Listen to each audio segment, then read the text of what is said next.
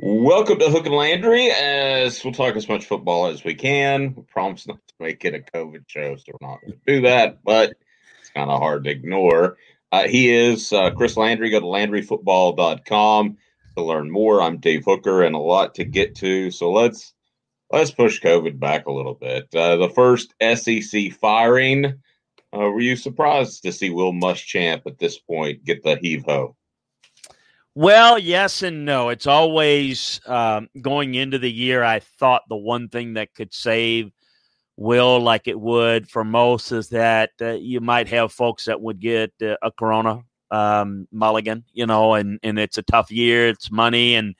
But there's always a point, Dave, as you know, you follow this enough to where it's okay. It's kind of where they are. And I thought this was going to be a tough game for him if he lost it. You lose to a first-year coach, a coach that's in his first year in his tenure. You've been now in your fifth, sixth year. And they not only lost, but his defense got tons of points put on them. And so I know it's tough. I know it's people will say it's a tough year to be losing your job in the corona environment. But, everybody's having to deal with it. And he didn't get fired because they lost Ole Miss. He got fired because it's kind of the final straw of where they've been. All things considered, the way it played out, it was coming. You could feel it coming, and it was going to take something on the positive end just to get him through this year into next year, and it just didn't happen for him. Blown out by LSU, which hasn't busted a grape yet this year. And to get basically tons of points put on him by Ole Miss was a really bad look. Now, what is Ray Tanner going to do? A quick note on the buyout, and this is important. They can pay him out over 5 years, which is really important now in today's current environment financially. So they got 5 years and hopefully the economy getting better and getting back to some normal so they can pay him out over 5 years minus any, say, coordinator job that he might take, which, will cut a little bit off of what they owe. So it's not like they got to cut that check big time, but they got to move forward. Dave, I've said it, and I'm not I'm curious to see if Bob Cassom, the new president there, and I say new, he's been there for a year. He was a guy that hired Jeff Monken over at Army, and I think he's got big ideas. I'm curious to see if this is going to be Ray Tanner's call. If it's me, I'm making a push, and I'm getting a deal done with Hugh Freeze as soon as I can. I'm not so sure that's where they're thinking. And I don't know if they very well could screw this hire up. I think they screwed up when they hired Will to begin with. But they took, let's just call it what it is. Steve Spurrier got Will Muschamp hired at South Carolina. He convinced Ray Tanner, hey, look, you guys, this guy will get it done for you here. I think Hugh Freeze makes all the sense in the world. I think I'll go so far as to say anybody other than Hugh Freeze is going to be a major disappointment to the fans. And it's going to require them to have a lot of success because no one's going to move the needle like Hugh Freeze will move the needle. And you don't hire a coach because he moves the needle, Dave, but it doesn't hurt. And this guy's proven winner in this league, a proven recruiter. Yes, comes with the baggage, recruiting-wise and off the field. At some point, you got to get over it. If you don't hire him, South Carolina, somebody will, and you're going to have to play against him, and you're going to regret you didn't hire him. Well, speaking to your point, too, I believe that's probably part of the reason they acted so quickly. I really believe that because I look back at Tennessee, which people know I have Tennessee ties. There's a reason Philip Fulmer got hired or fired in the middle of the season. It's because Lane Kiffin was flirting with Washington and other schools, and they wanted to go get him. So I don't know if it's Hugh Freeze. I tend to agree with you. But there is, I think, a little bit, a 10% of an ulterior motive there to go ahead and make this move now so you can get a head start on everybody else. Yeah, listen, I know Billy Napier personally. Billy Napier has coached at Clemson under Dabo Swinney, got let go there. Coached under Nick Saban. He's got ties in the state, has basically turned down Mississippi State before they could officially offer it to him last year because he had his eyes on this job. I think he would absolutely take this job if offered, and I think he'd be a good hire, not Hugh Freeze. Jamie Chadwell's done a great job at Coastal Carolina right up down the road. Will Healy at Charlotte right up the road has done a good job. But I'm not feeling the Shane Beamer talk at all. Frank Son, Oklahoma assistant, coach for Spurrier at South Carolina. I mean, if you're going to make that move, to your point, you don't make this move. And, I mean, I think you needed to make the move from Will, and I love Will, but, it just wasn't going to work. And I don't think you make this move. If you're South Carolina and you go hire a guy that's never been a head coach, that's not proven, again, that's why you're South Carolina. You want to be a big-time program, then act like a big-time program. Put your big boy pants on, put the money together, and get a deal done for you, Freeze. If not, then shut the hell up and go become continually a mediocre program. And why even bother buying out Will Muschamp? Because Will Muschamp gave you mediocre. You want mediocre, stay mediocre, and save your money. Go and do it right. And I think Billy Napier would be a good hire. I just think you got to, in my mind, it shouldn't be whether they should make the decision to hire Hugh Freeze. It should be, let's go all out and convince him that this is where he needs to be, as opposed to Tennessee in a year or Auburn in a year or wherever. Well, there's also talk that, and you would know this better than I, that Muschamp is friends with one Jeremy Pruitt at Tennessee. They have an opening now, and they're going to have more openings very likely, because they've had several coaches who have declined to take pay cuts, which never is going to go over well in a COVID environment. Could you see Jeremy Pruitt making that move? Oh, yes, but again, if you're Will, is that where you want to go right now? I mean, in a year where next year, I mean, it's a put up or get out year for Jeremy Pruitt. Is that where Will wants to go now? And let me just give you another one. I'm not saying he wants to do it or he wants to put up with it again. He can have a job on Nick Saban's staff at Alabama too. That's true. That seems like a very stressful job. It is. No, that's why I said he may not want to do it. I think he'll have options. I think he's a proven defensive coordinator. Look, that's not the problem at Georgia, but he could go to his alma mater and work for his other buddy, Kirby Smart. And, because they're willing to pay. I mean, that's something they may lose. And, the two guys think, he'll have options.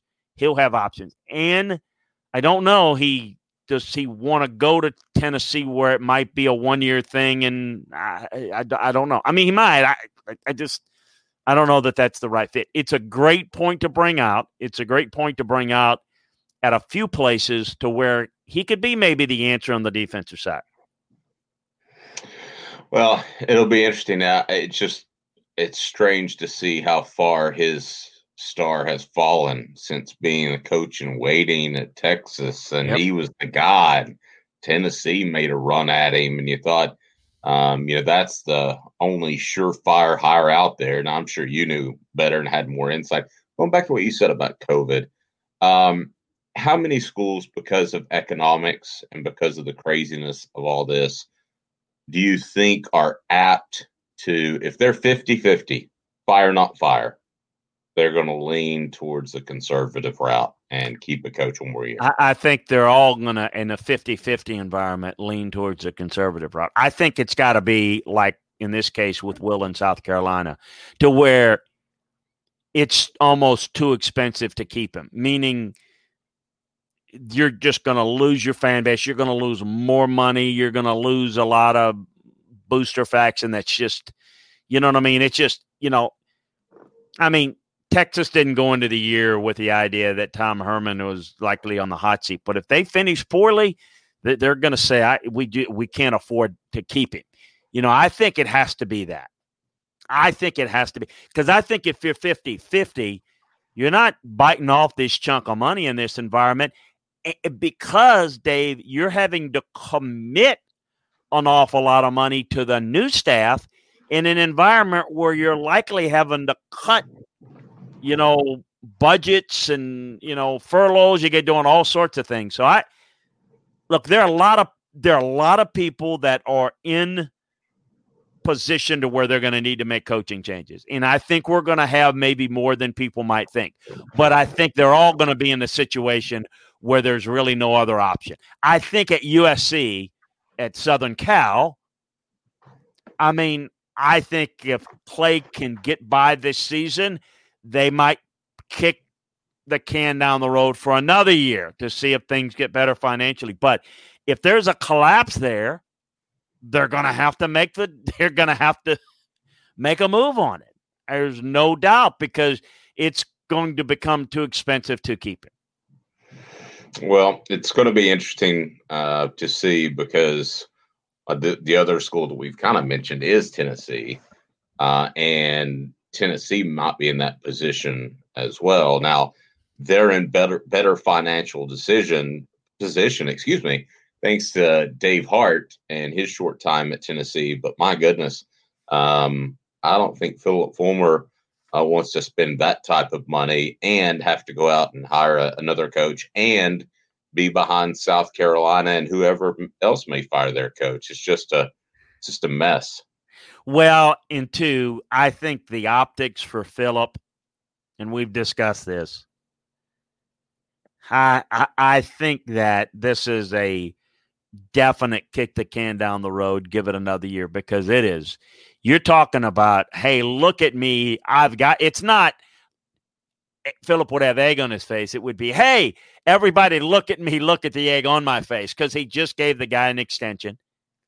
And to pull the plug now would be a really bad look. And I think he's going to be inclined to try to say, look, it's this, it's that, we're going to do this. Boom. Next year he's going to run out of time. Remember, Will Muschamp's been there for a while. It's not his second or third year. I got my real doubts about Jeremy Pruitt. I did at the beginning. So I look at it differently. For a guy that believed in him and believes in him, in Philip Fulmer, I think he's going to be inclined to stay a little longer, particularly with his coaching background. And I'm with you. I do think that there's a lot of people getting concerned, and you're very familiar with that fan base, but I think most people are concerned with the idea of, okay, he's got one more year. If not, I think he's heading next year into you better do something to prove it. I think right now, although I don't buy it, they'll be able to sell, look, we finished last year. Well, the COVID, really bad situation. It set us back. All that stuff is applicable to everybody, and they just haven't handled it well. But I think that's going to be the reason and the excuse that they give for, hey, you know what? We can get this fixed next year. I think that's going to be the narrative, personally. I don't know what you think. Well, I also think the narrative could be, give it another year. I know the optics, because this is Philip Fulmer's guy, but what if Philip Fulmer makes the next hire and then he retires shortly thereafter? Now, he's 70 years old. Yeah. So he retires, and somehow we forget, you and I won't, but the average fan base will forget guy X that he hired. So if it doesn't work out, not that Philip would say this, but that was your problem. Even though he made the hire, I could see him thinking in that direction from my experience with him.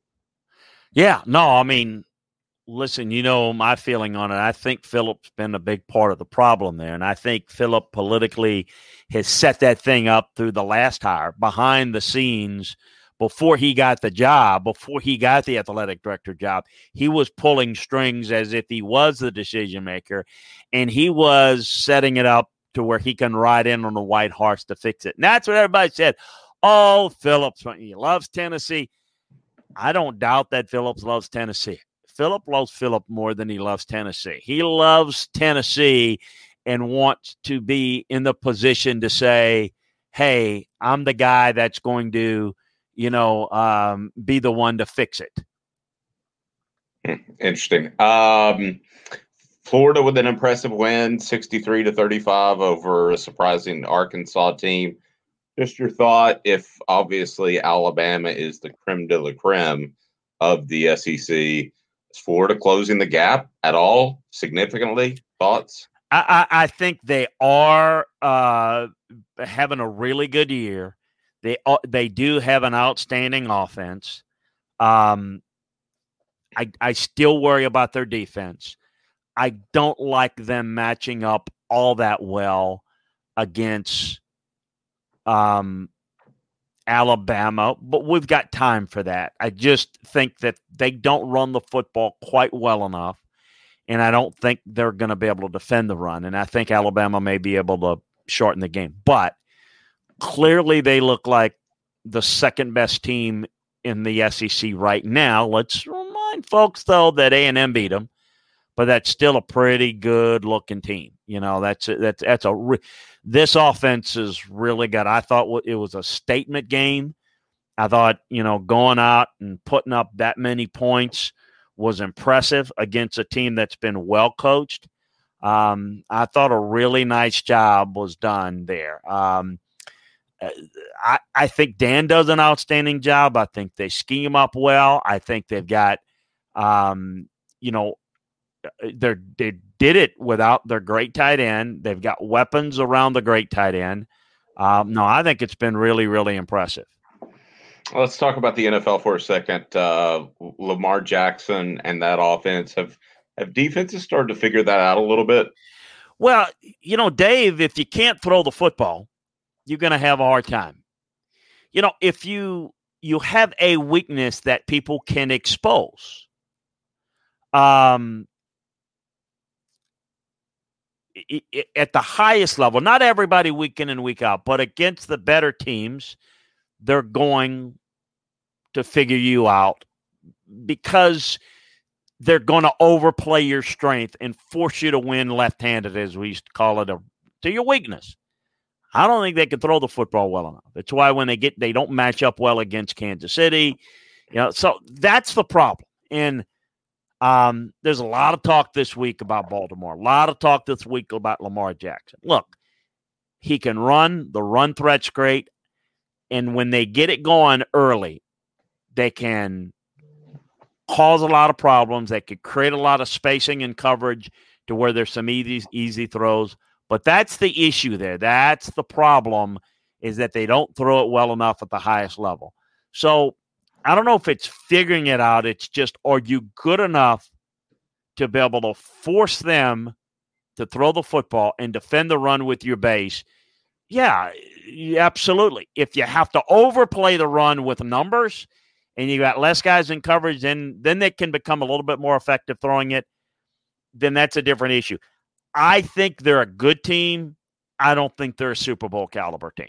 I really don't. I think that when I look at the best teams in the AFC, I mean, it's Pittsburgh's better, Kansas City's better. I think Buffalo's better.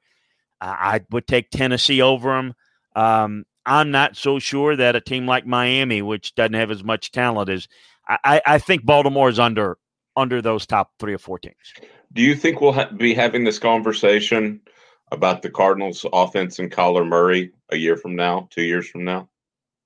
Oh, I don't. I think Kyler Murray throws the football a lot better. Yeah, I think that they're better throwing the football, and so good luck trying to defend them. I think Kyler Murray is more dynamic because he can do more outside the pocket throwing it.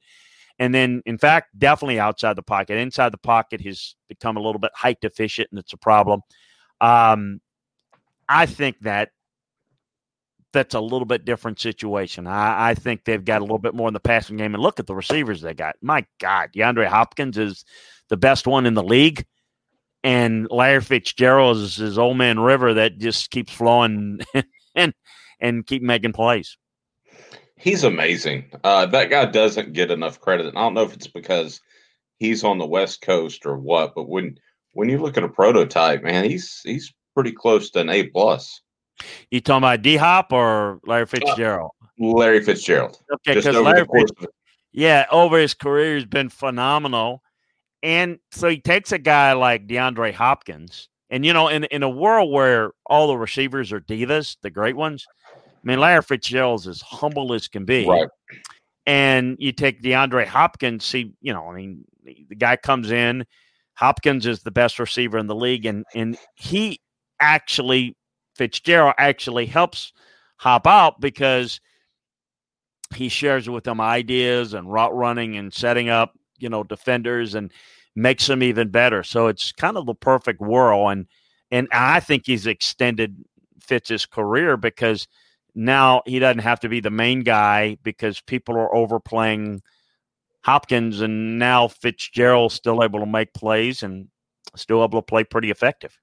One of my favorite quotes in any interview, because it was honest, which as a reporter, you don't always get honest answers, maybe 10% of the time. But he was asked on a national talk show. This was 2 years ago, I believe, Chris. Larry Fitzgerald was asked, would you still be in the league if you had a Super Bowl ring? He goes, no. So it tells me two things. He's honest, he's forthright, and winning a championship, not just putting up numbers like a diva receiver, means something. I just think he's one of the most stand-up guys in the league. He really is. He's a great story, for people who don't know. He went to Pitt, but he grew up, his father still is a sports writer in Minnesota. And so he grew up around the Vikings camp. As a kid, he actually got a job as a ball boy in camp because his dad was covering the team and he's this young receiver. And so he was a ball boy and getting to know guys like Randy Moss and Chris Carter for the Denny Green coached, Randall Cunningham. Remember that great Viking team that came up short against the Falcons? So he was a young boy, and he ended up getting a scholarship to Pitt. His mom died of cancer, and he and his dad were always very close, but leaned on one another, when they lost his mom and wife. Just a great, humble young guy. And now, again, to see him as a veteran and now he's the older guy just makes you realize how the cycle of football life just parallels the cycle of life. But it goes a lot quicker in football because you can go from that young kid to a guy that's getting moved out, that's a veteran player.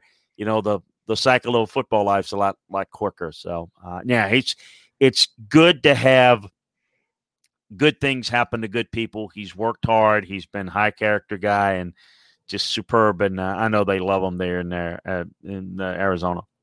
Should Titans fans be worried after going back to that Colts game 34-17? Absolutely. You had a chance to take complete control of that division. Now it's up in the air. And, the Colts have got one win. They're going to play them in a couple of weeks.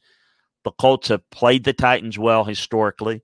I go so far as to say right now that game might come down to determine that division, the next game. Because, if the Colts win that one, they're going to have basically a game in hand, 2 games. They'll win the tiebreaker.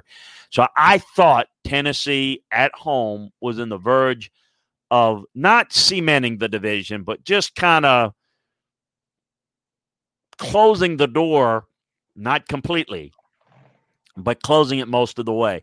And now, in my opinion, the door is wide open. And I think the Colts are only going to get better, only more confident. And listen, they get the Titans at home in 2 weeks. Absolutely. Should be concerned. The Titans are in it, but it was the Titans, in my opinion. And I thought the Titans were playing better than the Colts. I think the Colts are coming on now. I'd be concerned. That division's up for grabs now. Back to college football, top 5 teams. Well, it is. I would put Alabama 1, Ohio State 2.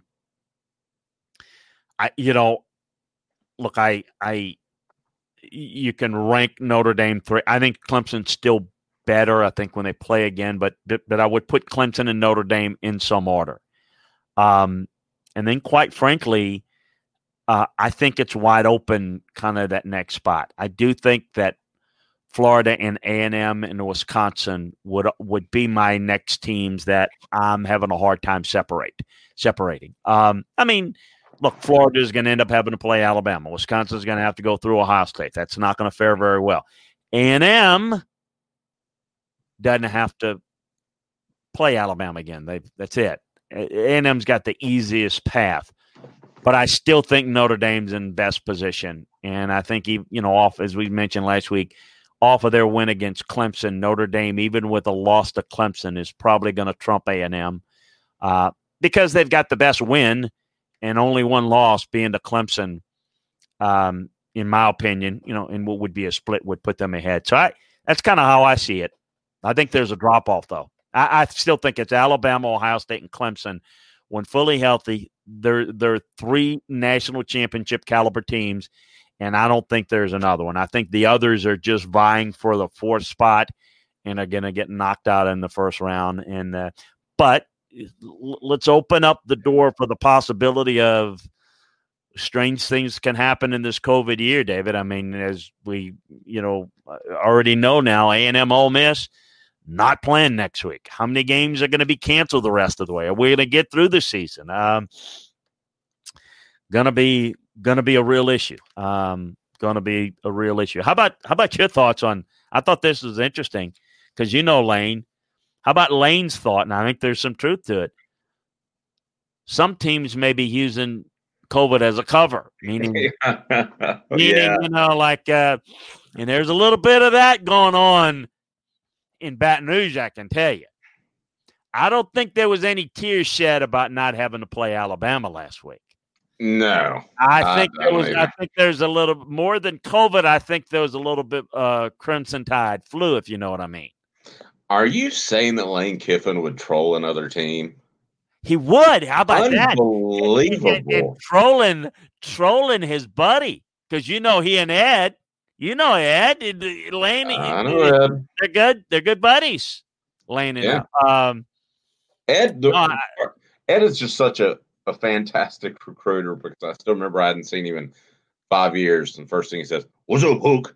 I do a really good Ed Orgeron impression, in case you didn't know. That was good. Give it again. That's the only guy that in the middle of position work, when they're actually on the practice field, when I would walk on, I'm sure I wasn't the only one. I wasn't special, but he'd go, "What's up, Hook?" I'm like, just focus on the defensive line, please. I'm uncomfortable. He advised Lane not to take that job. So I think that friendship may be a little bit off kilter. Well, yeah, let me put you this way.